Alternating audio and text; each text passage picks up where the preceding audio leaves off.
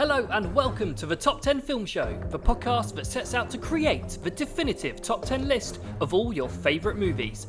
I'm your host Simon Harkness and I'm joined by my co-host Eamon Jacobs as we put forward our cases as to why we think the films we'll be discussing today should be considered the top 10 films of all time. Now, it's not just us two, thankfully, because every week we will be introducing a new guest to join us on our mission, as we combine our two guests' favourite 10 films of a specific genre to create the ultimate top 10 movies list. So sit back, relax, put the kettle on or open a cold one, and enjoy this week's episode of the Top 10 Film Show. Hello, I'm Simon Harkness. I'm Eamon Jacobs. And this week we will be embarking on a quest. Boldly going where no podcast has ever gone before, as we sit down to discuss the top 10 sci-fi films of all time, and to join us on our mission is the biggest sci-fi fan I know, and certainly the nicest. It's James Hasseltine. How are you, mate? I'm good, thanks. Thank you guys for having me so much. That's all right. We're really looking forward to it. Well, I know Eamon is. I'm going to put it out there right away. Sci-fi is not my favourite genre. So disappointed in you, Simon. Not going to lie to you. I know. I expected better. That was my disclaimer. Not my favourite genre, and basically this week you guys are going to be doing a combined list. So it's actually going to be a democracy this week, as opposed to me listing off my favourite films. It's all right, Simon. Just make out that you're not bothered about this episode at all, and that you don't care. It's fine. I'm really loving the enthusiasm this time around.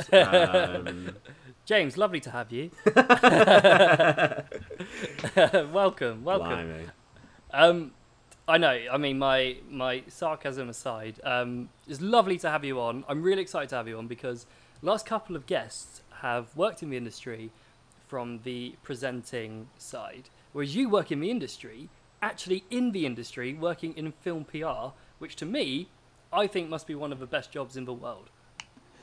It certainly has its ups. I was thinking about this yesterday actually because I thought he's definitely going to ask me what it's like. So I've not prepared a statement, but I have thought about it a little bit, and I think for me, because film is such a huge part of my life anyway, to be able to work in something that you enjoy, it just adds that element of excitement to it. So yeah, I love what I do because I love what I'm doing. You know, film's great, and getting to watch films early is definitely a perk of the job. Yeah, 100%. So me and you, we've kind of worked together. Obviously we don't work for the same company, but I've known you for about maybe 4 years, I'm gonna say. Yeah, I've emailed you that. for 4 years. Yeah. What has been your favourite campaign you've worked across, would you say, since your time working in film PR, and why was it so good? That is a very difficult question. I did not come prepared for that one. I'm putting out there, Daddy's Home 2 was a spectacular event. Yeah. You gave us free DVDs. You wrapped up presents and put them underneath a tree, which turned out to be Christmas DVDs, which was fantastic. And then got to interview Will Ferrell, so feel free to say Daddy's Home 2. What was that, Simon? Was that a cheeky little name drop there? We're like 4 minutes in and you've already name dropped. You're outdoing yourself, mate. I noticed I hadn't really done one last week, so just chuck that one in. Sorry, got James. loads up his sleeve on. as well. Oh God, he has. Full disclaimer: when you say you put things under the tree, it probably wasn't me. Just want to make that clear to everyone that if you're friends with me, you don't get free stuff. I'd say I'd probably have to put it into. There's probably two favourite campaigns, in no particular order. Working on Mission Impossible Fallout is a great highlight. That was a really good one, for lots of different reasons. And then also 3 Billboards Outside Ebbing, Missouri would probably be up there. Nice. Those two. Two very different films. Two very different films. Two very big films, each in their own different ways. But then I've worked on a lot of smaller titles as well, which like more niche specialist stuff, which I also really enjoy. So it's not all just big names. I thrive in lots of different environments and all sorts of different types of film. It's not a job interview, mate. Don't worry. Oh, it should be. It I'm gunning for your job, Simon. Eamon and I had a chat earlier. Yeah, we've got a master plan already, Simon. Sorry, mate. You're being usurped from your throne. Usurped. Yeah. What a word. I know, right? From my throne, and what a throne it is. The name drop throne. Yeah, well, this is the thing. I reckon James could comfortably beat me on the name drops, but I won't ask about talent because I know you're not allowed to speak about it. I can't. I actually, even if you did ask, I couldn't name drop. So yeah, you can ask away if you want, but you won't get a very interesting answer. Did Tom Cruise Halo jump into the office? That's what I need. Is that how that meeting started? Yeah, that would be cool. Yeah. Blimey. What a guy.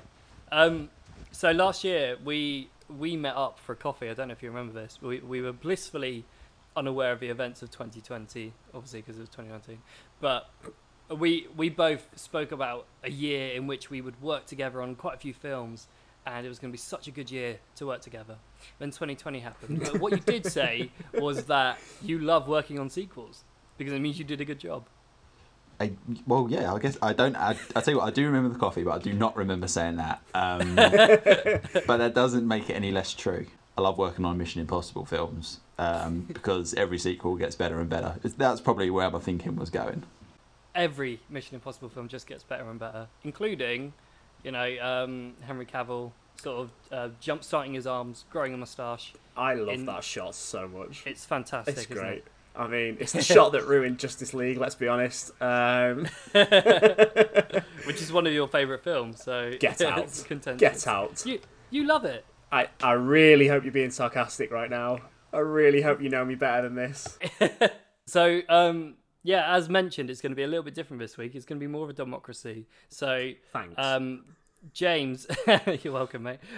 James, to keep some sort of totalitarianism about this podcast, I'm actually just going to insist that you go first, and Eamon, you can pick up the jokes later. Yeah, right. So, James, please give us your top 10 sci-fi films of all time. Back to the Future, Total Recall, Arnold Schwarzenegger, not Colin Farrell. The Fifth Element, Rogue One, Strong. Arrival, The Matrix, Looper, Sorry, Eamon's face. Terminator 2, 12 Monkeys, and Strange Days. I feel What a like list. such a prick. How Did you forget The Matrix? I forgot The Matrix and I forgot Looper. That's all right. Good. That's what the list is for. Yeah, true. Thank God, because I feel like I've missed a beat on The Matrix in particular. I think I said this to Simon at least once, but I've missed a lot of. I've not missed off. I've had to exclude. Yeah. I've been forced to exclude a lot of really good films that I really enjoy. Yeah. So it's always going to happen. You've missed The Matrix and The Looper, and The Looper. The Looper. The Looper. Is that the sequel? The sequel. Looping. It'd be Looping. Oh. Well, let's go. Let's start with. Actually, no. Eamon, let's hear your list and then Right. let's head back to Okay. The Matrix and see if you want to add it in. All right, in no particular order. Predestination, District 9, Snowpiercer, 2001: A Space Odyssey, Star Wars: A New Hope, Blade Runner 2049, Arrival, Inception, Terminator 2, and Blade Runner. And The Dark Knight. So that's And piss off. Justice League. Oh God, Justice League. no. Well, we started. Wow, another great list. I'll Thank be you. honest. I haven't seen all the films on your list. I have seen. I would say about 70% of them. I some of guarantee them you've do. not seen Predestination, have you? Nope. Nope. Despite the shout out last week. Yeah. Let's start with. We got to start with The Matrix. Eamon, do you want to put it into your list now, or are you happy with it? No, I think I'll stick with my list. I won't retroactively change it just because I now couldn't pick something to take off my list. That's absolutely fair enough. James, Oh, I was you going go. to say, of the 70% that you've seen, I should imagine The Matrix is one of them. So It is. I reckon we'll be safe. I reckon The Matrix will make the list. I think we'll be all right. It probably will. I'm not going to lie to you. If I was compiling the list, it would be number one. It's the only one I've seen. So, given the legacy of The Matrix and how it's kind of seeped so much into our culture, could The Matrix be considered the Star Wars of today? No. It's not on your fucking list. So shut up. Fair. You know, it's. I've never considered it in that way at all. Yeah, Ever. same. But that's. I was thinking this the other day. I think I can't remember who I texted it to, but I was watching it and I sent it to them and I just said, I think The Matrix is a perfect film, just on its own, not the sequels. Which I actually quite enjoy the sequels, but that's a whole different story. Don't get me wrong, they're a bit hokey and paper thin in places, but I mean, they're a good time. They're a good time. Revolutions has a lot more to say than people think, personally. Yeah, mech suits. What more do you want? I'm sorry, but the mech suit final battle at the end, where it's one guy left, it's cinema, mate. Cinema. It is. It's fantastic. It's fantastic. I should have put Matrix Revolutions in instead of The Matrix. That'd have caused some controversy. Would have turned a few heads, I reckon. No, I have to agree. I've never considered The Matrix in the same level as Star Wars. But if you think about the legacy it's left, I think the argument could be made. Think about it's Spawn sequels, which some would say aren't as good. So that's definitely the same. And I think the sort of the markets made on today's cinematic landscape, I think could be parallel to what Star Wars did back in the day. Those are just my thoughts. You're right on a number of levels. Thank you. I think. Moving on. I think technologically, Star Wars was huge, and a lot of. I think when you if you were to look back over the years, the last 30, the last 40, almost 50 years of science fiction, you can trace a lot of it back to Star Wars. I think it's probably too early to tell what The Matrix has influenced, but the fact that it's still influencing, you could say that it has had a similar impact in that regard. Yeah. I mean, I think if we're talking narratively, The Matrix is a lot more cerebral. There's a lot more subtext to unpack than Star Wars has. Not to say there isn't in Star Wars, obviously, but I think, when The Matrix came out, there was a lot of it came out at the turn of the century sort of thing, into the millennium, and there was the whole, you had Y2K, the Y2K bug, and, the panic that the world was going to end. And that was, I think The Matrix kind of almost embodied that fear that technology was going to override everything. Whereas I never watched Star Wars and thought, oh shit, we're going to be, overrun with evil space wizards. Do you know what I mean? And I think in terms of legacy, because although you can say that Star Wars is still ongoing with stuff like The Mandalorian and whatever the fuck's happening with the films, they were filming The Matrix 4 before lockdown, so it's still having an effect. And obviously with I want to say it's Lana Wachowski's doing number 4, not Lily. I'm not 100% sure. I think that's correct. Yeah, and she sort of said that the original film is about the trans experience. Now, personally, I can't really speak to that. I don't have that perspective. But if that's what the filmmaker says, you kind of have to go with it. So I think its legacy is still changing now. And what you're saying about the influence, because of that newfound perspective, I think a lot of audiences will still be inspired in new ways going forward. So I'm not saying Yeah. it's better than Star Wars, and I'm not saying. Well, am I? Clearly. Well, in which case, let's move on to Star Wars.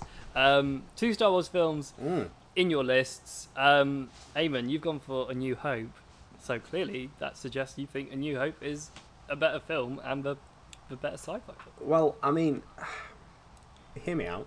I'm going to be really pedantic right now. Technically, the argument could be made that Rogue One isn't a Star Wars film, it's just a Star Wars story, because that is technically its subtitle. Oh, good lord! Oh, hang on, but it's not Star Wars: A New Hope, a Star Wars film. True. But originally it was just Star Wars. It was just released Was it as Star really? Wars. Yeah, in 1977 it was just released as Star Wars. You've got such better trivia than mine. I'm going to read you out my trivia about Star Wars. Go on, is it that somebody whacked his head on the set and you can see it in the opening scene? Is that what it No, is? it's better. But, to be fair, it's better than that. But in the original draft of the script, everyone's favourite droid, R2-D2, spoke perfect English and had quite a foul vocabulary. Oh, I kind of like that. I would love to have kept that in. R2-D2 telling people to fuck off. Exactly. I wonder what foul vocabulary in 1977. That's true. Yeah, Yeah. there would have been some racial slurs. Yeah. There would have been some A racist not particularly- R2-D2. Bit of racist R2-D2. Reefer madness. What a lovely image. Blimey. Yeah. Blimey. Just spinning So that's- around. But I think for me, you again, without being a twat, I'm going to be a twat. You wouldn't have Rogue One without A New Hope. Correct. And it is the film, as you were saying earlier, it inspired an entire generation. It caused millions of fans to fall in love with the franchise and has, had such a lasting impact and has become iconic. And It changed what was possible to do in cinema, Yeah. and it changed the landscape completely. On top of it being one of the most iconic films because of, like you said, just the sort of traditional story arc of hero defeats villain. yeah, Chuck in hero defeats Dylan. who's Dylan? Dylan Vader. Hero defeats villain, who happens to be his father. Got a very confusing relationship with his sister, who I think he wants to fuck. And then spinning around R2-D2. Yeah, it did kind of change that sort of that sort of story as well. So I don't think it's. I don't think I can look past another Star Wars film being in the list other than A New Hope. Having said that, James, tell us why Rogue One is in your list and none of the others are. To use your own argument against you, you wouldn't have A New Hope without Rogue One. True, very true. Yeah, But that's just fancy words for I don't know the answer to why it's better. I think I tell you what, it's in my list because I've watched the original trilogy and all the other ones quite a lot of times. That is about the right amount of respect to put on the name as well, I should say. I've watched them all quite a few times, especially the original trilogy, and of all of them, Rogue One is the only one that I actually get excited to watch again. Because for pure entertainment value, other than maybe The Force Awakens, but for pure entertainment value, there's something about Rogue One. It's a Star Wars film, but it's also ever so slightly different. So you never going into it, I never quite knew what to expect. I mean, Whereas it is a war film at the same time, and that Star Wars, but it feels more, it feels more, like there's somehow it feels like there's more stakes, there's more to lose. Yeah. And I mean, and I think you know where it's going as well. You know Yeah. what's coming at the end, which usually you think, oh, that's a bit of a like. If I know what's going to happen at the end, why would you bother? But at the same time, because you know what happens at the end, you want to see how the story gets to that point in the first place. yeah, and I mean that entire Scarif battle is Mm-hmm. fantastic. I mean, kind of showed what Star Wars could do in the hands of like not independent creative, but somebody with a little bit more flair than Disney usually would allow. So no, you don't get New Hope without Rogue One. You're not wrong there, mate. You're really not wrong. Oh dear. It would have been, if I hadn't gone with Rogue One and I had to choose a Star Wars film, it would have been A New Hope. So you can always put both of them in the list. That's down to you, or is it not? I can't remember No, what the rules are. Is it us now? We'll be arguing that one. But yeah, I think it definitely caught me off guard when I first watched it. That's for sure. It's actually quite a sad film. See, this is my only problem with them doing a Cassian Andor TV series. Is even though it's not set, they're not resurrecting him or anything, but like it kind of undercuts that entire death, because it just like those two hugging is just a bit like, I quite like them. You know what I mean? Yeah. So I'm fed up of seeing whoever from Rizzle Kicks. I'd actually quite like to just see them. I keep forgetting that he's in it. Hug a bit more. He's one of the. It's a lovely little Easter egg. He's one of the soldiers, isn't he? Yeah. Strong. Strong casting. Yeah. Strong casting. Well, this week I'm pretty pleased I'm not going to be putting lists together, because I don't know how you can fit those two into the top 10 list. So we'll leave that up to you guys. So, James, moving on to The Fifth Element. Very rogue. A proper rogue one. Thank you. Oh, Jesus. He's here all week, everybody. That's pretty good. Did you catch that? We'll have to carve out 5 minutes for that joke, I reckon. Yeah. Just let it simmer. I'm slowly morphing into Thomas Muller making jokes. Why do you love The Fifth Element so much? It's crazy. I have no idea. I honestly don't. There's a charm to it. It's just it's crazy. You think it's one thing, and then I say you think it's one thing. It starts off with giant walking Easter eggs. To be fair, with alien heads. Simon's laughing because I don't know if he's seen the film, but I have. Oh, you have seen it. Yeah.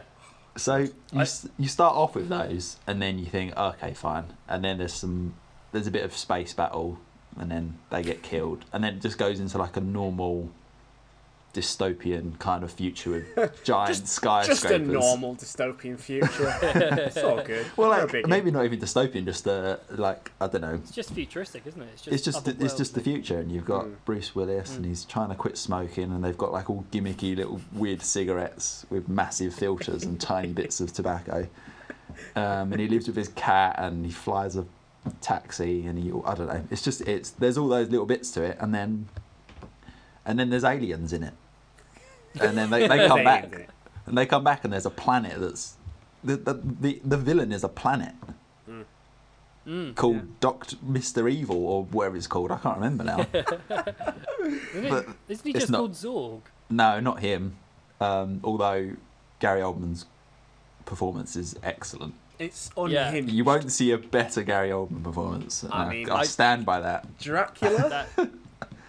I say I haven't seen it, so... I'm not saying it's a better film by a fucking long shot, but it's an interesting performance, that's for sure. Okay, I'll dig it out. I've got an amazing Gary Oldman quote for you.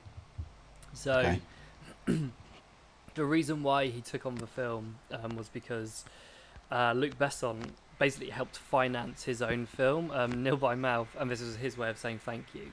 But in 2014, he was asked whether he liked the film, and I quote, "Oh no, I can't bear it." Is that it? That's it. I can't bear it. That is the quote. Wow. Oh no, I can't bear it. Oh, bless him. So you and Gary Oldman have differing opinions on films, James. Well, that's fine. I can concede that point. I do like the world it built. I think there's it's a lot of fun. Where it is, and it asks a lot of questions as well. Yeah, I mean, for your normal dystopian sci-fi adventures, a la Blade Runner, which we'll get to, they're usually quite depressing and moody, and and there's a little bit of like it's kind of a grimy future-ish, I suppose. But it's also just fun and camp. isn't it just? I mean, I was about to say Chris Rock, and it's not Chris Rock, is it? Chris Tucker. Chris Tucker. There we go. I was right. Chris 50%. Tucker. You got the Chris. Ruby yeah. Rod. There we go. I like, honestly, that costume, B, the wig, and just his entire performance. It's you know, Exactly. so eccentric and over the top. It's a joy to watch. It is. The Fifth Element, when you think about sci-fi, it kind of defines the genre just because it's mad, and it, to me, like, fun sci-fi is the best kind of sci-fi. Sci-fi that doesn't take itself too seriously, and I don't think anyone can say that the Fifth Element takes itself too seriously at all. No, not at all. I also love that they created their own language for it, which I'm surprised that didn't come up in your trivia. I genuinely didn't know that. The language that Lily speaks is entirely fictional. That's actually quite impressive. So Is it though? Yeah, Because I reckon it's Well, now you're piss calling me easy into to make a question new on language. recording. I'm going to look like an idiot. I hope reckon so. we can make up our own language. I mean, okay, you can make up your own language, but then to give it cultural context and then give it to your actors to learn and perform, I don't know, it's quite impressive, but I don't know, you can dumb it down if you want, Simon. It's up to you. I mean, The thing is, I really struggle to speak Elvish, and I've just always had this chip on my shoulder about it. I haven't. I don't think it comes easily to anyone, to be honest. it's Klingon for me. I can't get it. Can't get the syntax. Syntax. Oh, dear. Yeah. Oh man, I didn't know that. That's an amazing Their own Lilu language. multipass. That part's not. That part is just English. But yeah, the multi-pass scene. It's just so much to it. Like I said, it's all charm. Yeah, and I think the fun is a huge part of that, as much as the normal dystopian future and the huge cities and intergalactic shenanigans. But as a segue, if we're talking about dystopian futures, Blade Runner. I mean, it's pretty much the benchmark for dystopian futures, I think, alongside, and I'm going to beat you to your point before you say it and argue me, 12 Monkeys. Which feels a little bit too relevant and on the nose for 2020. But, like... Well, I couldn't put Contagion in. That's not sci-fi anymore, is it? It's just a drama. That's true. Sci-fax drama. Documentary, essentially. Mockumentary. I mean, I think they dealt with it better in the fucking film than we have. Anyway, that's besides the point. Yeah, Blade Runner. Oh, this is how you contain a... Oh, yeah, I know, right? You can do apocalypse movies for one of your next episodes. And Contagion will be on it. Yeah, Blade Runner for me, personally, is like the benchmark. Just the sheer bloody scale of it. You know, obviously you've got LA and how nightmarish and just bold that set design is, and I love that they built the whole city as like a miniature and then shot it, and obviously all the cars and stuff. I love that sort of thing. I'm a sucker for practical effects, and you know, but I think even like the scale of the script, like you get a sense of how big this universe is without needing to see it. You know, and he's like, oh yeah, I saw attack ships on fire off the I want to say the Belt of Orion or something like that. I just think stuff like that, and then obviously you've got this compelling sort of chase narrative alongside the ambiguity behind Deckard. Like, I just love it. Like, I could talk for fucking hours about Blade Runner. And we've not even touched the sequel yet. Christ. I was going to say, you've got another Blade Runner film on your list. I do. I didn't put either in, but not because I didn't want to. Well, I guess kind of in a way because I didn't want to. But they could easily have crept in place of another one. I think when I was thinking of Blade Runner, I couldn't put it into words why it should be in my top 10. That's fair. But what you've said definitely sums up a lot of what I'm thinking when I watch it.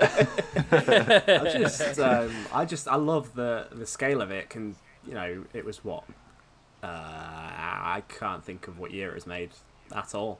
I want 84? I thought something like that. I was going to say Whoever's 70. closest. 78. Let's see who gets closest. 84. I was going to say 79, and I know that's probably fucking wrong. Mm. I bet Well, you're closest, though. I thought 74, but it's actually 82. 82. Yeah, well, there you go. There you go. You were closest, mate. Snuck there we in, go. buddy. But like to One say year. that's the stuff they pulled off, and it was 82 is pretty impressive. You know, creating a whole dystopian version of LA, and you know, sure, it does look a bit dated, but I think a lot of sort of seminal sci-fi films from that era do, just because we're used to, you know, better effects nowadays. But I just love the I want to say they're called spinners. They're cars. They're amazing. They're so cool. Like, if I could have one, I would. But yeah. Yeah, I think I do really enjoy it. It just doesn't get in there, I'm afraid. Whereas 2049 is probably closer. See, I do love 2049. when I did my list, I've got 2049 above Blade Runner, which I think says a lot about 2049. Because it's not the only Denis Villeneuve film that I've got in the list, because that guy does sci-fi very fucking well.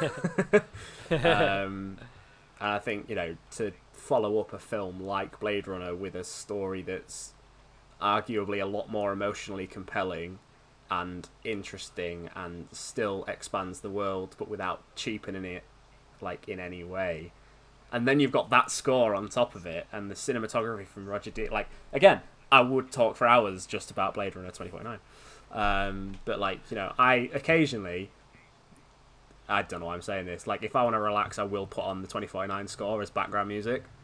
And just pretend I'm Ryan Gosling. It's fine. Yeah, that's what I do. I get it.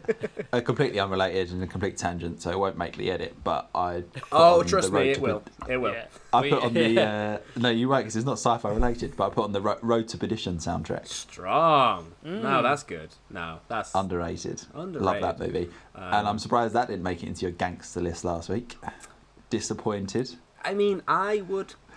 Or yeah, true, but pedantic side of me was gonna save it for. It's not a gangster movie. No, it is a gangster movie. It's like a road trip movie. It is, but I was gonna save it for the comic book episode and be a twat and be like, well, Road to Perdition is a comic book, so adding some class in there to that one. Justice League won't make that fucking episode. I'm stating it right now. God. I love that we're putting out spoilers for an episode we haven't even recorded yet. It's great. Yeah, but yeah. If you had to choose, like, gun to your head, which one would you keep in? If you could only could only watch one of them, I think that's the better question. again for the rest of your life, I think that's the better question. 2049 or Blade Runner. 2049. 2049. Wow. Which What a says a testament lot. to Denny. You know what I mean? I think the first one is a lot more. Well, this one's as dense as well. It's nearly 3 hours long. But I don't know. There's just something about it it's got a weirdly charming nature to it, and I think that comes down to the scale of the cinematography and the sets. I think that's why I keep going back to it, because every time I watch it, I'm just floored by, like, what's on screen. And because it's not, like, it is narratively heavy, but it's not exposition, like, punching you in the face every 2 minutes, you can really just take it all in. And, like, if I want to just sit and watch a good sci-fi and lose myself in a world, no better way than doing that than just losing it in the huge vibrant colours that constantly, you know, wash over the screen. So And James, how about yourself? If you're looking for a dystopian sci-fi film and it's between either of the Blade Runners and 12 Monkeys, I know 12 Monkeys is in your top 10, so you would assume it would be 12 Monkeys, but why would it be 12 Monkeys? This is like asking you to choose who your favourite kid is. I'm annoyed that I can only choose 10, because if I could choose 50, like, even if I could choose 11 or 12, It's so then this wouldn't be annoying, a question. isn't it? This wouldn't be a annoying. question. They both make it in. It's such a good format for a podcast. This is why we love it. They're incredibly different. They're incredibly different films. They are both dystopian, but Bruce Willis is. I don't know. I've watched a lot of Bruce Willis films, but I'd never seen him in something quite like that. In terms of like his performance, he's a fish out of water to begin with, but he's also travelled through time to get there. And then there's, I mean, nerd alert, but I've only recently discovered they talk about the Cassandra principle or the Cassandra complex a little bit in the film, where it comes from like Greek mythology, where a character or a person has the ability of foresight, but is cursed by the fact that nobody believes them. So they're stuck in this cycle of knowing what's coming, trying to convince people that something is about to happen and that they should act on it, and they don't. And there's an underlying level of frustration when you watch 12 Monkeys, because you see it from the beginning, like you know where it's going, and you're watching all these characters interact with this guy who's come from the future, trying to convince people that's where he's from and that they should listen to him, and then eventually something happens.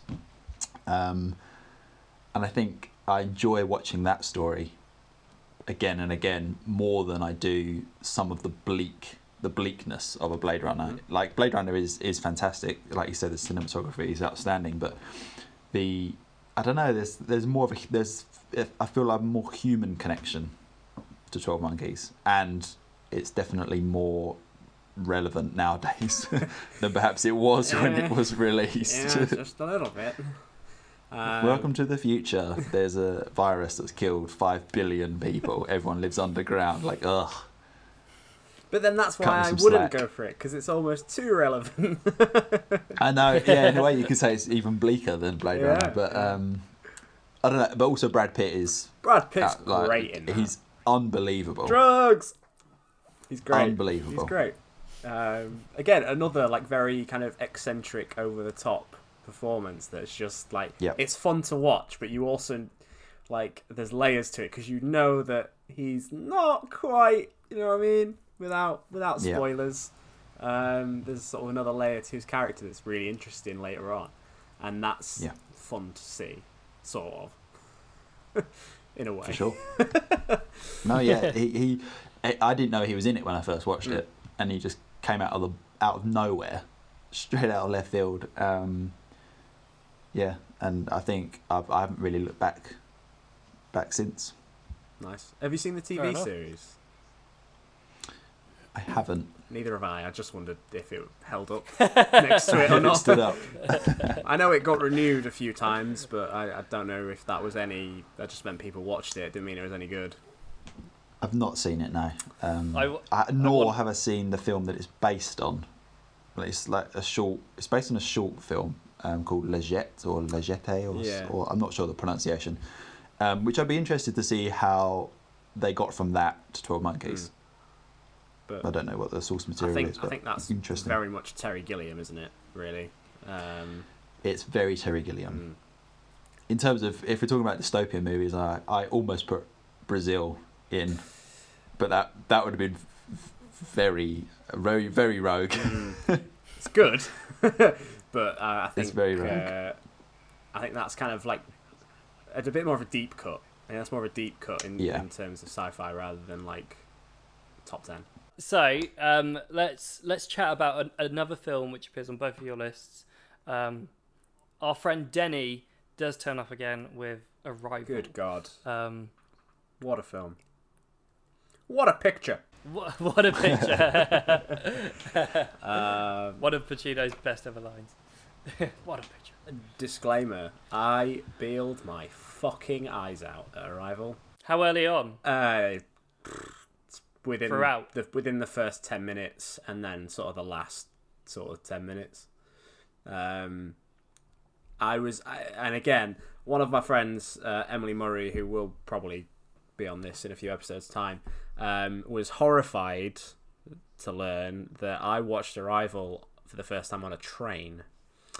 I was travelling from Scunthorpe, Southampton, my hometown, back here, and it's just a long journey. And I always watch films on the train, and Arrival has always been on my list. Put it on. I was very tired, and just I'm getting goosebumps thinking about it. The music that's playing over the top when you see Amy Adams' life with her daughter, and then you have this really heartfelt connection between these two characters, and it's so tender and sweet and beautiful.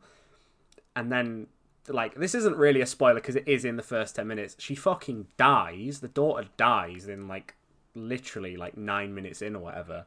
And the way that it's shot and the music that's playing over the top, nope, gone. Tears. Gone. It just got to me, and I was just like, that beautifully done and heartbreaking at the same time. Guy's asking to see your ticket. By the way, can we also just take a moment to appreciate that you literally did the Tiny Temper lyric. So you've been to Southampton, but you've never been to Scunthorpe. Well, like, what on earth is going on there? I didn't realise that was a route that happened. Yes. My hometown is Scunthorpe, and I moved to Southampton for university and sort of just stayed here, really. There you go. So there's the backstory. And in first year of uni, it was every time that fucking song came on, all my flatmates would be like, hey! Yeah, I get it, I understand. It was funny the first time. Christ. Anyway, moving on.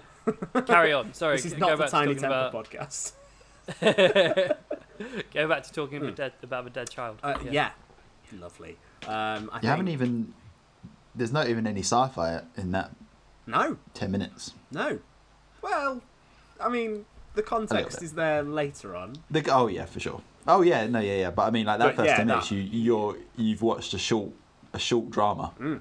Absolutely. And you're already connected to the main character without really knowing why. Yeah, and I think the poignance of that scene just after about three quarters of the way through. No, maybe not even that. It's more like the finale. I didn't guess it, and it just that poignance keeps. I don't know. It just keeps coming back to me. It's like it's so well made in how it tricks the audience, and it tells almost a very human story in a not quite fantastical but definitely sci-fi setting, as all these ships have landed across the world. And I just think that's when sci-fi, for me personally, operates best, is when it's telling something that we can all relate to, wrapped up in aliens or wild technology or whatever. Obviously, in this case, it's trying to communicate with aliens for the first time. And it's just fucking brilliant, really. James, agree? 100% agree. I mean, it's in my list for that reason. I love it. Yeah, right. It tells a story, and it tells you the story. If you've seen it before, and then you're like, "Oh, I'll watch it again." It tells you that story in the first 10 minutes, which is why that connection in the first 10 minutes is so important. But there's also not a shred of exposition in the whole film. Really. Yeah, everything unfolds and just happens. You see her story and a relationship with her daughter, and the daughter dies. You're like, okay, that's really sad. Then aliens come down, then she gets recruited. I'm just going to tell the whole story. For people that haven't seen it, here's what happens. Play by play. And then she's just thrust into this, like, sure, she's like a linguist and it's familiar territory, but she's thrust into this completely, alien, for lack of a better word, alien world where she has to just find her feet and find them very quickly in order to, well, in the view of her superiors, save humanity, save the world. So yeah, the way that I just like watching the way that she handles that. But also, for anyone that hasn't seen it, the first interaction with the aliens is just wicked. It's insane. Through that screen, they just come out of nowhere, and you're like, whoa, here we go. It's creepy and like very intimidating, and you feel almost small watching it because it's like, okay, you kind of can't even comprehend what they are. I feel like it conveys how you genuinely would feel. Yeah. Like if that happened to you. I was about to ask Simon if you'd even seen it. I'm not going to lie to you. But, you know... I'm just staying quiet because I know you guys...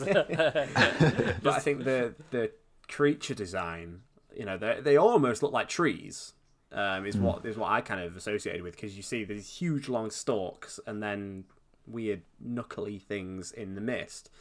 And and then when they start lifting up all these limbs and stuff, you're like, I don't know what the fuck is going on right now. That tree can move. That tree can move. It's Lord of the Rings. It's a lovely little end. Yeah, and I pretty much 90% of the scenes in the ship are stunning.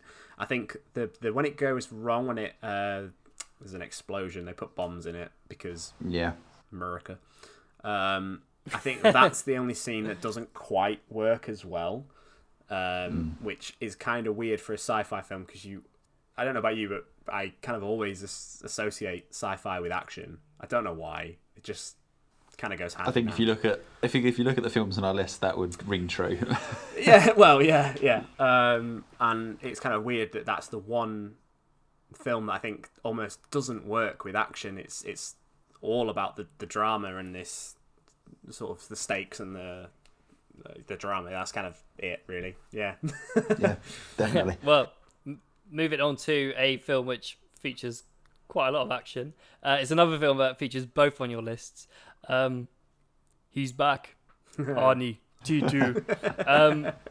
Now, Eamon, last week when we were talking about The Godfather, yes to The Godfather, no to Godfather 2, which some people think is better than the original. Mm-hmm. You're like, oh, well, you just can't have the Godfather 2 without The Godfather. Liam Gallagher was that he was our guest. Was that meant to be That me? was you. Wow, fuck. I just can't have it. I'm not from Manchester. I don't sound like I'm from Manchester. Christ. You all sound the same to me. Racist. But as a Carry on. dirty southerner. Yeah, you said that you can't have The Godfather Part 2 without The Godfather. That's true. This week, I did think this. You've omitted Terminator for Terminator 2, Yep. which, as we all know, is the better film. Yep. And that is why it's both on your list. But why is it?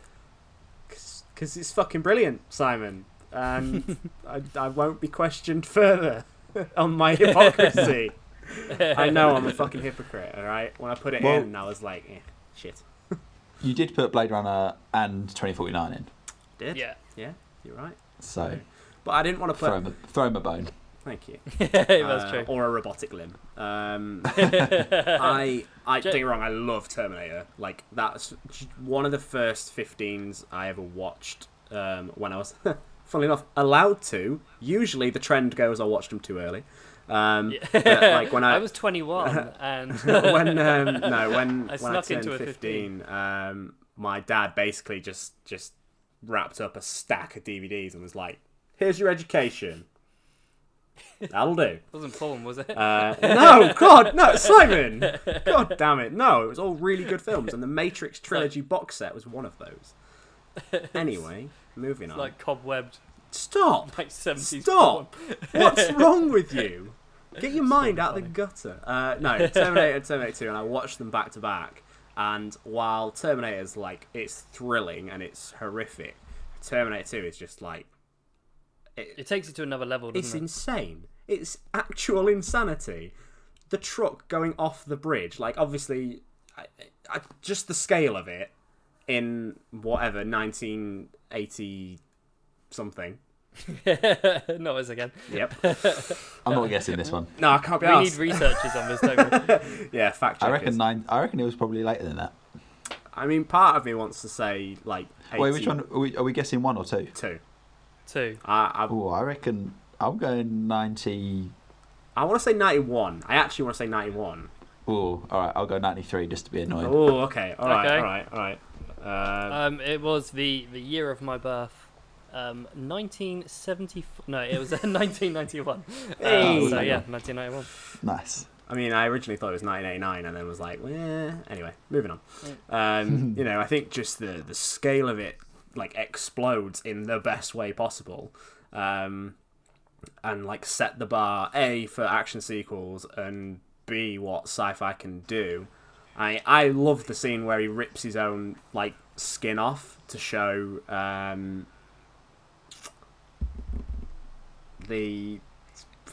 what's his name? I'm shit at names and dates apparently. John.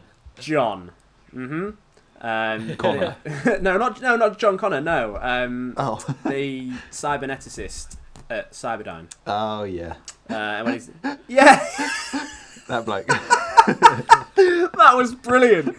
That was an fantastic. amazing impression. When he's in his house. That's my brother's favourite movie impression to do of all time. I mean, I can see why.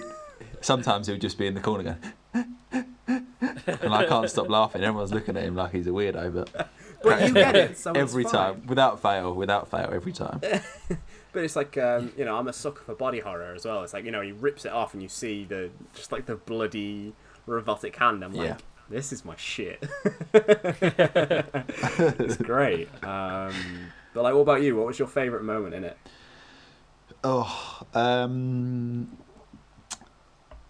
I think probably that scene where he's left in the office block and they just have to leave him. And he's just holding that detonator for as long as humanly possible, just to give him a chance to get out. I mean, it's definitely the moment that's stayed with me and probably my entire family the longest.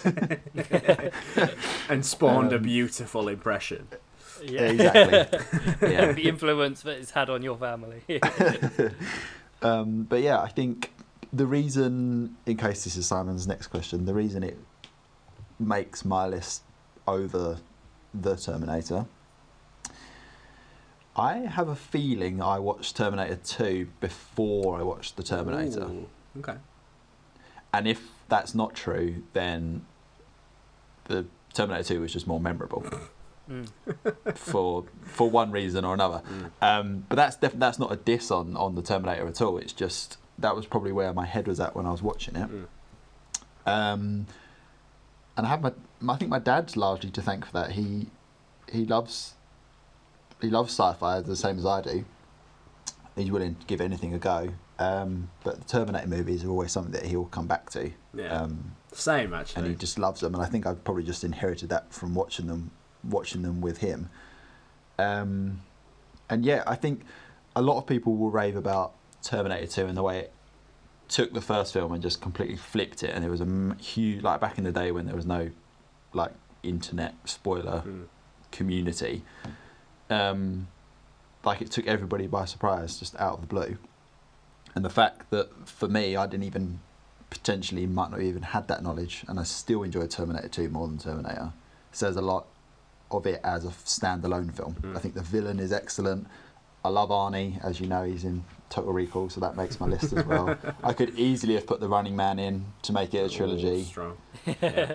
Basically, any science fiction film that Arnie's in could easily have made my list. I debated doing Predator, but Predator should be in there. Yeah. Sixth Day. Sixth It's Day. not actually that good, but it would probably get on the list. It's a bit top 20. It's all right. It's okay. Exactly. But yeah, no, definitely. I think that's quite wholesome though, because it's like my dad gave me Terminator 2, and you said that you quite like, I think that's quite nice. Yeah, it's the same thing. That's quite. I did notice that link. That's nice. Yeah, so I mean that's Arnie. Let's stick with the Arnie theme. Total Recall. The guy, it's such a bad. It's not even really a pun. But the guy's a machine. Like he literally. I love I love that. He had like a decade, maybe even longer than a decade, where it was just like sci-fi, and then out of nowhere, Kindergarten Cop.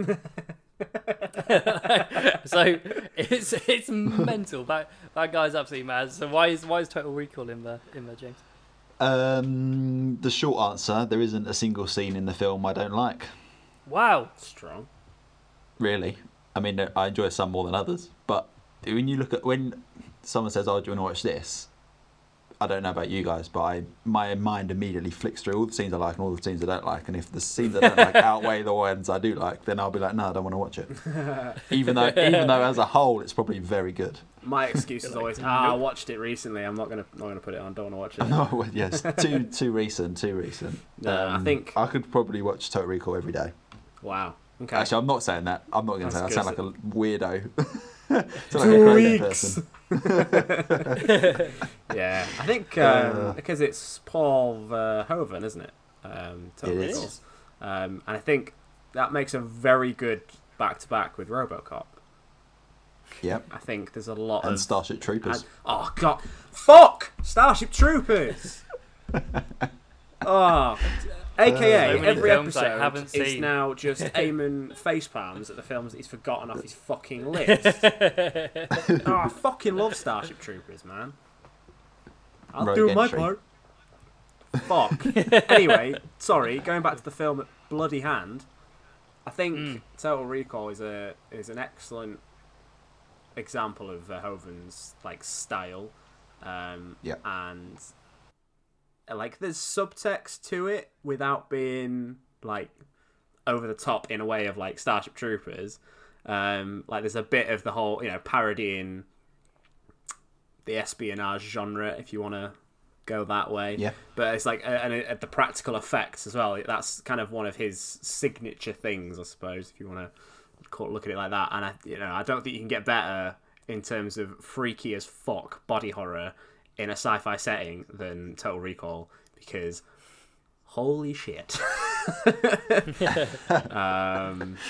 Yeah, I didn't quite know what to expect when you first see Kawato. Uh-huh. Well, I don't know if I can say it. People might not have seen Total Recall, but when you first meet Kawato, it's pretty memorable. It's an experience. The image does not leave you quickly. But up until that point, you've got... It's kind of comedy sci-fi. You've got the head exploding, and he's like, "You are not you, you are me," and he's like, "No shit." It's just Arnie. It's Arnie acting with himself. Yeah. But in a very, very authentic and kind of campy way. I think by the 90s, the world decided that whatever happened, it needed more Arnie. And I think that was where they decided, oh, well, he signed on for a film. The film's not been written yet, but let's cram as much Arnie in there as possible. I've got an amazing piece of trivia for you about Arnie on this film. You may know it. Okay. So, did you know that on the set, everyone on the set of Total Recall got food poisoning, except for 2 people? Ronald Shusett was one, and would you like to guess who the other one was? Arnie? It was Arnold Schwarzenegger. Yeah. Of course. Now, the reason why he didn't is genius. 3 years earlier, Arnie himself was taken ill from drinking tap water in Mexico on a set, and as a result, he insisted that his food was catered from the US, which to me is the most Arnie thing ever. I like the idea of him being like, I want a Ribena, so I can't use the water anymore.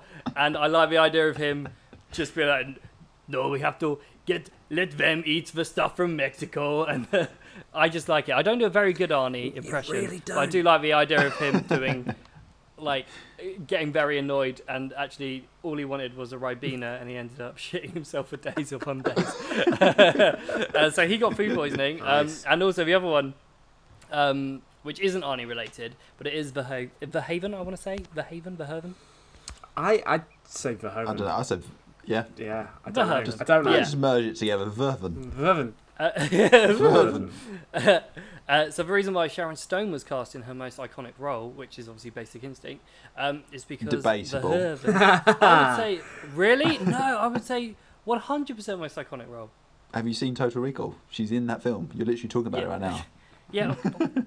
All right. Aside from her other most successful film, the reason why she was cast in it is because the director, Verhoeven, was really impressed by the way she could go from being really nice and really sweet to absolutely diabolical. And he's recently said, I don't know how recent it was, but he later said, because he thinks that's what Sharon Stone's like in real life. Oh. Which is like the best backhanded compliment ever. Yeah, a little bit. It's like, you're an awful person. Please join me in my next film, in which you will play an awful person. You're an awful person with 2 sides of a personality. I want to pay you to do that. But it's a lovely bit of trivia. Their relationship in the film does create a lot of good one-liners from Arnie. And I think the one-liners from Arnie are one of the best. Well, not. I don't know. they're one of the most important reasons for why I love Total Recall, because it's a very quotable movie. Don't ask me to quote them because I'll butcher them. I can only watch them in context when I'm given the cues. But yeah, it's very quotable. You can watch it, you can enjoy it as you watch along. Yeah, it has some kind of serious undertones to it. But all in all, it's just a great film to watch and have fun with. Colin Farrell one, not so much. I've only seen it once. Yeah, same. So And you threw up after watching it. It's just a bit naff. It's just a bit naff. It's like, oh my God, you ruined it. Okay, so we're gonna rattle through a couple more that I know Amy wants to chat about very quickly. So let's go with Predestination, the movie you spoke about last week. Yes. Now, personally, this is... I know you had Back to the Future on your list, James, but I think this is one of the best time travel movies ever made. Partly because it reinvents so much on the fly, and deals with some incredibly complex and, at first, almost controversial issues, mainly through, like... I don't know, I kind of almost don't want to spoil anything because it's shocking in the best way. It's about a person who is a time-travelling operative who gets wrapped into a form of paradox and meets a variety of other characters who do a lot of shit. And honestly, that is the only way I could talk about it without like spoiling anything, because it nearly every half an hour it changes the game completely and takes this one character in a completely new direction that is fascinating to see. And for me personally, it's Sarah Snook's performance is just like stunning. So it's her and Ethan Hawke are the two mains, and what they both do with their characters is incredible. And I think if I had to hazard a guess, I would say it's the reason that Sarah Snook got Succession, which is an incredible TV show. But like just the content that she deals with throughout Predestination is fascinating. I mean, there's a lot of it deals with like the loss of self and like if you lose something vital to your identity, are you still you? Like, do you have to then shift into something else? It's just fascinating, and I think to say that it's I want to say it was like 2014. It's an Australian film. It's criminally underrated and criminally underseen, I think, personally. Like, I'd never heard of it until it was out on DVD, and one of my friends was like, oh, by the way, you should watch this, it's great. And I was like, what the fuck was that? And, like, it spent the next few days just, like, unpacking it all, and I was just like, wow, holy shit.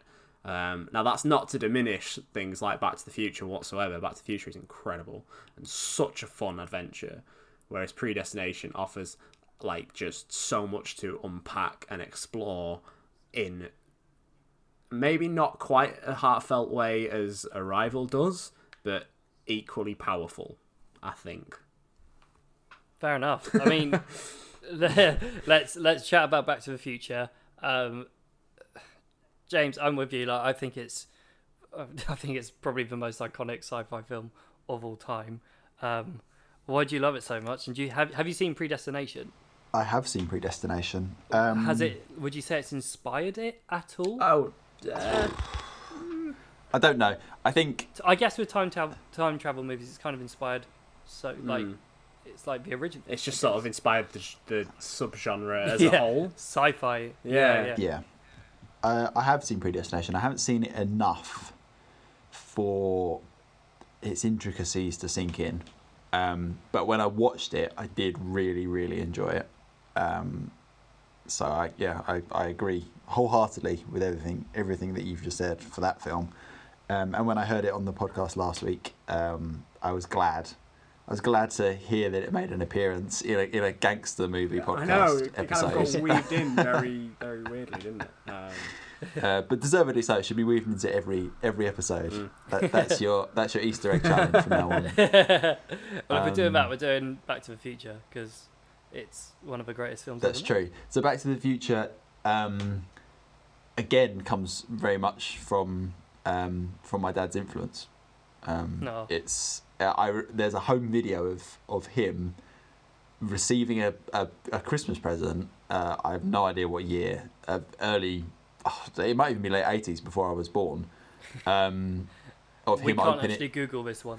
No, you can't. Of him. Well, it came out in '85, and he got the VHS for Christmas.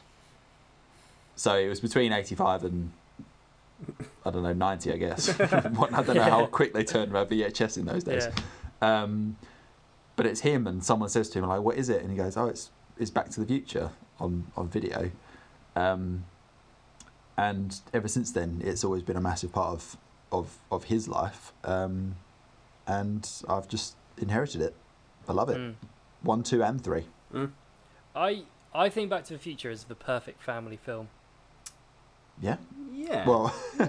Yeah. Okay. Yeah. I mean, it's just, there is the small matter. What about Kindergarten Cop? Yeah. Well, there is a small matter of Marty's mum trying to shag him, which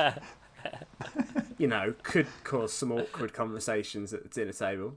But obviously that part of it aside. Yes. No, I know what you mean. But okay, maybe say it's like the perfect film to hand down, I would say, to generations. And from a young age-ish, I'd say, like around 10 years old, I think, most kids, depending on the sensibilities, would be fine with Back to the Future, even earlier. I think I was like 9 when I saw it, I think. I don't know. I won't be pressing you for the exact age. No. I do think as well, Marty's like the coolest. He's got to be one of the coolest characters ever. Yeah. So, Eamon, let's go on to Snowpiercer and then very quickly District 9, and then we will get your combined top 10. mean, Bong Joon-ho, incredible director. I mean, obviously, there's a reason Parasite fucking won at the Oscars, because A, it's incredible, and B, he's just a phenomenally talented director. And Snowpiercer was the first film of his that I watched. And it was, I'll be honest, the reason I watched it is because it had Chris Evans in it. And if you know me, I'm a huge comic book dork.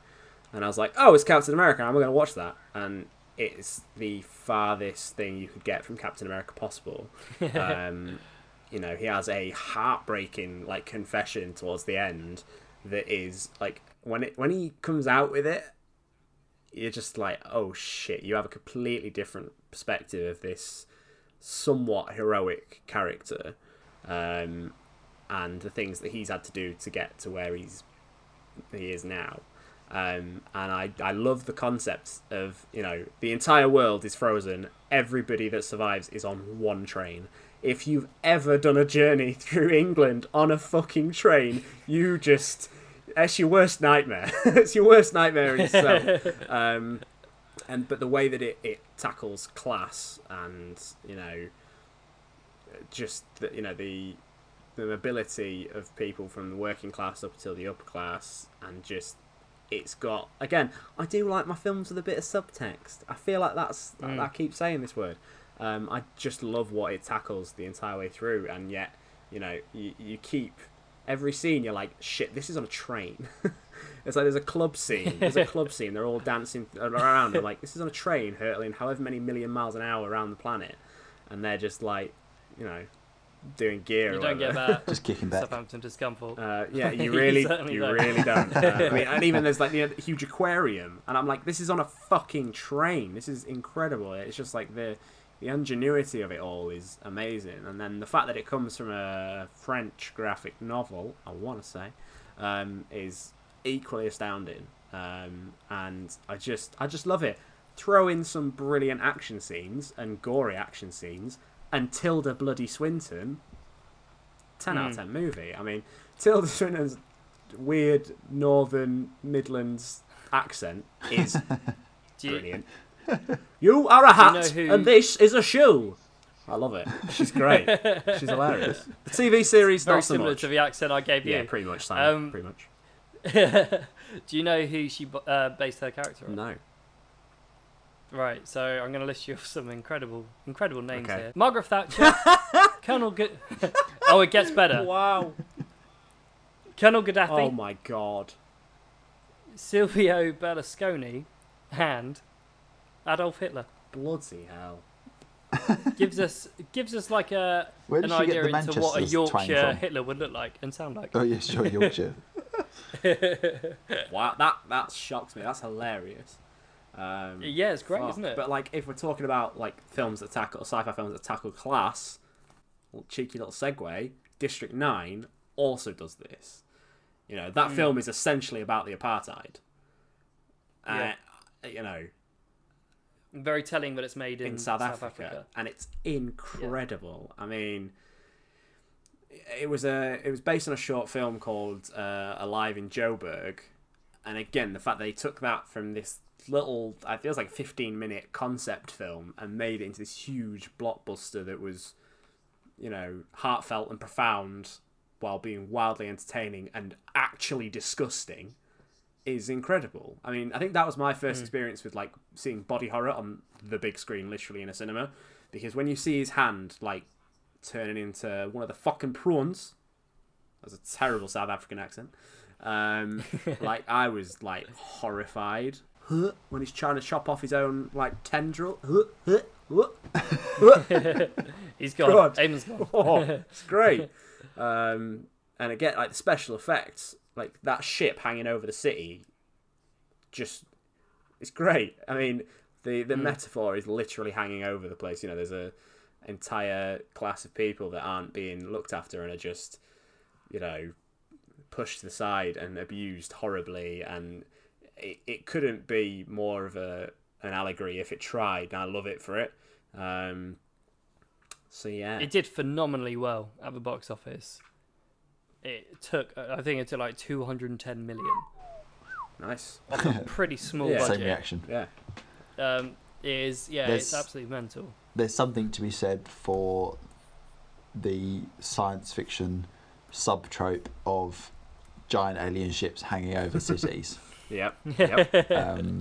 And my segue into an upcoming science fiction film is I can't wait to see what they do with Dune. Yes, very interesting. Although for that. it's a very difficult film to talk about to someone that's not familiar with what Dune is, because they think you're just talking about the month. So you have to almost add a D to it. Dune. And they're like, what's Dune? Like June. What, the month? No. No, this Like the month, but sort of a D. Like sand dunes. it's a huge sand planet. What, like Star Wars? No, it inspired Star Wars, but it's like there's giant sandworms and Yeah. the spice. What, like Tremors? Like Tremors? No, not Tremors. Not Tremors. Yeah, no, I very much looking forward to and June. yeah. June. I can't wait. Um, Can't Are wait. you working on it at all, James? I'm not. oh, gutted. I wish. Damn. I thought you were segueing it in there. Just No, so you could... yeah, just name dropping the biggest sci-fi blockbuster of the century. Just hope we don't have a 2049 situation where nobody goes to bloody see it. Their loss. Yeah, I mean, it's Although I our would- boy Villeneuve, so I'd say their loss is our gain, but I think we can go and see it whenever we want. Really, it's not like we get extra seats because they don't go. yeah, we still get to see And it. to be honest, who knows when we'll be able to see it, because releases are getting pushed back. Well, yeah, Every just day. before we came on air, Boo. Black Widow's been it's getting delayed from later this year. Yeah. So it's great. It's Yeah. great. It's- 2020. What a year. 2020. What a year. That's Well, that's why it's been Well- so lovely to talk about the other dystopian futures, The only one two, which isn't going on now. the two films I've seen in cinema since they've come back have both been science fiction. So Ah, Tenet and New Mutants. So perhaps, same actually. so perhaps there's a trend. I There we did go. really enjoy Tenet, by the way. I need to see Me it too. again. Yeah. It needs to sit in. I did notice we haven't really spoken about Inception, which is obviously Christopher Nolan. We don't really have time. No, it's Eamon, great. Does he? It's great. it's rubbish. It's mental. It's absolutely rubbish. Shouldn't be on the list. No, I'm joking. I love it. Do you reckon he gets back home? That's my only question. Yes. Yes, I think he does I would too. like to think so. I think it's cynical to say. He I'm not doesn't- that cynical. Yeah, exactly. I mean, I like my films And with a also- bit of a happy ending, at least. I'm aware that I've got Blade Runner on my list, but no. Subtext and a happy ending. Yeah, and I'm golden. Yes. I'm golden. But no, I think Inception is better than Tenet. I don't think that's a hot take in particular. Tenet's great, but Inception stayed with me for a lot longer. So yeah, there you go. There's your little Inception. Fair nugget. enough. Now in terms of the list, It's 10 years old. Yeah. and it's 10 years old. Yeah, exactly. It is 10 years old. Which It makes is It 10 years feels old. like it came out last year. Yeah, makes me feel old. Fuck. Dare I say it might be one of Leo's best performances as well. Yeah. You dare put dare that to out say. You I dare to say. I dare did to say. dare it. to dream. Don't be afraid to dream a little bigger. Oh, very Just drop good. that in Very there. good. Little Well nugget. Yeah. Right, so let's try and crack and out on that- this on that list. quote. Yeah, let's try and crack That out. would have been a great segue into Looper, sorry. It would. Fuck. But alas, the Looper will have to wait. So, The Looper. I've also just realised that Alien has been left off our lists. I know, I thought that yesterday. Alien would have been another one that inspired by my dad. I actually Yeah, did same. a school presentation on Alien. Fantastic. That's the dedication. Can't remember what was in. It was the scene where, yeah. Anyway, the cat in the chains. Oh, anyway. Jonesy. Yeah. So at number 10, I'm thinking Predestination. Personally. Yeah. All right. Oh, that was easy. Yeah. Blimey. Someone's I'm- got food in the oven.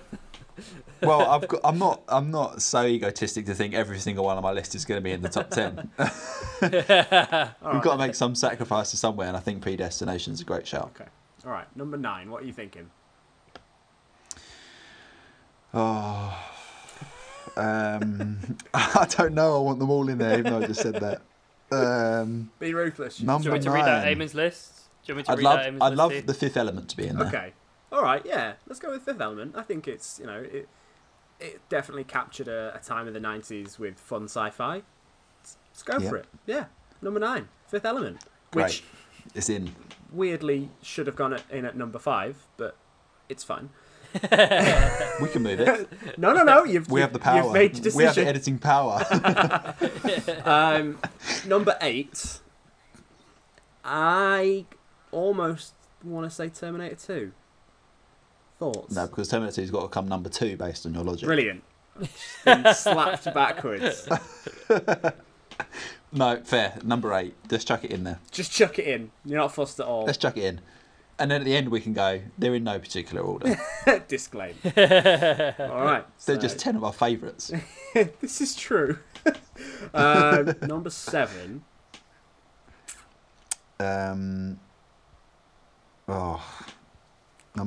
It's hard. The Matrix deserves higher. I think it. I think it I does. think I think the Matrix does deserve higher, just because I'm kicking myself for not including it on my list. Quite frankly. Okay. So I think So number 7. Blade Runner? Which one? The first one or the second one? I'll only allow one. Oh, bold. All right. Just for the sake of not being stereotypical, because it will make every top 10 sci-fi list ever made. Let's actually go with the second one. Great, agreed. 2049. Yeah, because 2049. most top 10 lists are like, oh, Blade Runner, Alien, 2001, and I'll Terminator 2. Terminator 2. In at number 6, Terminator 2. Okay. Are we on number 6 We're on now? number or are we 6, five? yeah. You're on number 6.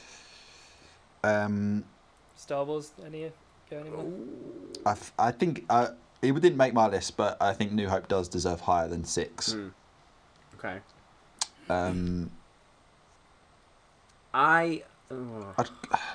I'd quite like to see Looper in there, to be honest, but I don't know if it should maybe be number 9.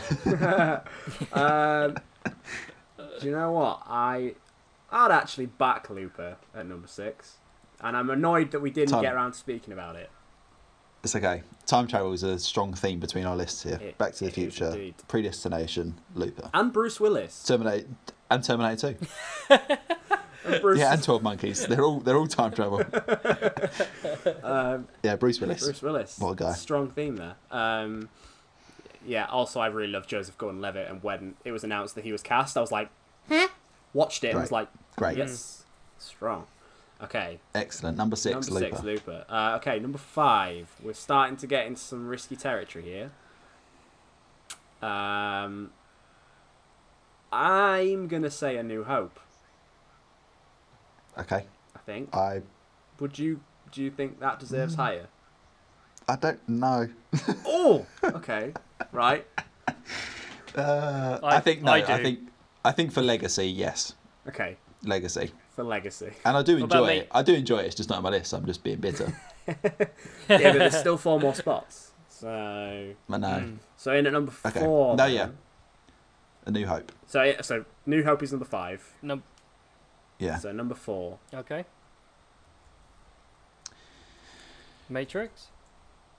See, I think Matrix should be top 3. I agree. Oh, No, wow. I agree. This is why I'm kicking myself.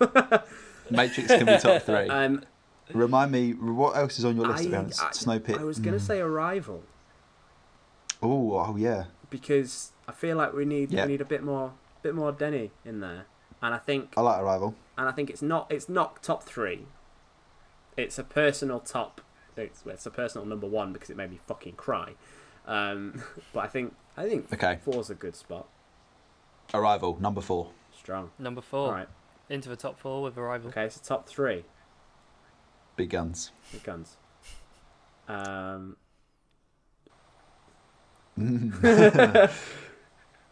Back to the Future. Seeing as your number 1 came at 4, It's your number 1 is in at 3. Back to the Future should Okay. at least 3. I think it's hard to deny that that's had an incredible impact on the genre. I'll let you have it. I'll be nice. Thanks. I love that. Back to the Future at number Yeah. 3. Wow. So, top 2. We already know that one of them is going to be The Matrix. It's just where. Who gets the silver medal? Justice League? Fuck off. I'm sorry, Simon's parents, for listening because I've sworn the entire way through. It's just part of my personality now. But absolutely bloody not. No chance. I quite enjoyed Justice League. Oh, don't bait 12 me Monkeys. like this. Or no, as much as I love it, 12 Monkeys, it's not a top 2. It's not a top 2. I really don't know. So what we got? Would you- We've got Total Recall, The Fifth Element. It's not going to be Rogue One, so that's fine. The Matrix, Inception. They're my 3. Snowpiercer. Inception, and District, Snowpiercer. District 9. And Would you like to hear my thoughts? I think Back to the Future should be either 1. I don't. It's great, but I don't think it's like. I don't think when I think of the best sci-fi film of all time, I don't think of Back to the Future. I'm afraid. Fair I think enough. it's an Fair enough, and incredible. it's not my list. It's not your list. This is not a democracy. I think Inception and The Matrix should be okay. in the top 2. What about in which case I'd go Inception, Inception 2 and then Matrix, And Matrix 1. 1. Yeah. All right. Strong. Inception at number There you 2, The Matrix at number 1, which is kind of funny because Let's hear Simon. they both deal with fabricated reality. It's a nice little double bill. Let's hear Simon read them back, and then let's see if we Yeah. still concur. The draft of the top 10 best sci-fi films ever made. In at number 10, we have Predestination. Number 9, Fifth Element. Number 8, I personally think it's quite low, Terminator 2, Judgment Day. In at number 7, Blade Runner 2049. In at number 6, Looper. 5, A New Hope, which is sure to cause some controversy. Number 4, another Denny classic, Arrival. Number 3, Back to the Future. Number 2, Inception. And number 1, The Matrix. I'm pretty happy with that, you know? There's gonna be some angry people out there. There will. I mean, I love the fact that 2001 hasn't even made it on. I do love it. Fun fact: I watched that for the first time on a train. Nice. I'm an So- advocate for train movies. I think they're great. Yeah. You know, great way to great. kill 2 hours or 5. There you go. So yeah, So are I'm we? quite happy with that. Are we happy we're with that happy with list? that. Yeah, I'm quite happy with that. fantastic. Stir Wow. some debate. Yeah, let us know Yeah. if you don't like our list, and we'll meet you in the car park for a socially distanced fight. But please don't at me. Don't at me. Don't at me. No, you can at me. I don't mind. It's fine. Just don't get angry at me. Eamon spends a lot of his time replying to trolls in his DMs. I basically there was a time when Simon used to message me, not quite a lot, but like he'd message me over a week or so, and I just wouldn't reply for days because I have my DMs muted. Because of my news shift, I occasionally get Twitter trolls messaging me, saying angry things. So I just muted my DMs. Well, get ready for for a some while. more. Yeah, Jesus Christ. Guys, thank you so much for, I was going to say joining me on this debate. Thank you so much for debating between the two of you. The top 10 sci-fi films of all time. James, it's been an absolute pleasure. Thank you so much for coming on. No worries. Always. Anytime. Yeah, it's been Great. What other genre do you want to discuss? I have no idea. Apocalypse movies. Ooh, They're not. Apocalypse They're not movies. actually a personal favourite, but I think it could be quite fun to rewatch some Yeah. of them. End of Days. Right. End of Days. Mad Max. Mad Max. Oh, how did Mad Max Fury Road didn't make it in our list? Oh shit! Yeah. But it's Bombshell. too late. It's too late. We've done. Right, so we're gonna have to re-record this entire episode. Just right. Fury Road is great, and also everyone should watch Strange Days when you can. Well, thanks for coming on, man. It's been Parting wisdom. Yes, thank you so much for coming on. Thank you for listening, Mum and Dad again. Apologies for the language. Sorry. I don't know what we're going to be talking about next week. It's gonna be but, horror. I've um, narrowed down a guess. I have narrowed down a guess. It's going to be horror. Incredible, incredible. Horror was supposed to be the first ever episode. I'm sorry. Eamon's done his homework. Sorry. He's got a guest. It's all going to be good. Follow us on Twitter at Top 10 Film Pod. Follow us on Instagram at Top 10 Film Pod. And send lots of abuse their way, I guess. And that is how we're going to end it. James, thanks again so much for coming on. Thank you for listening, and we will see you next week.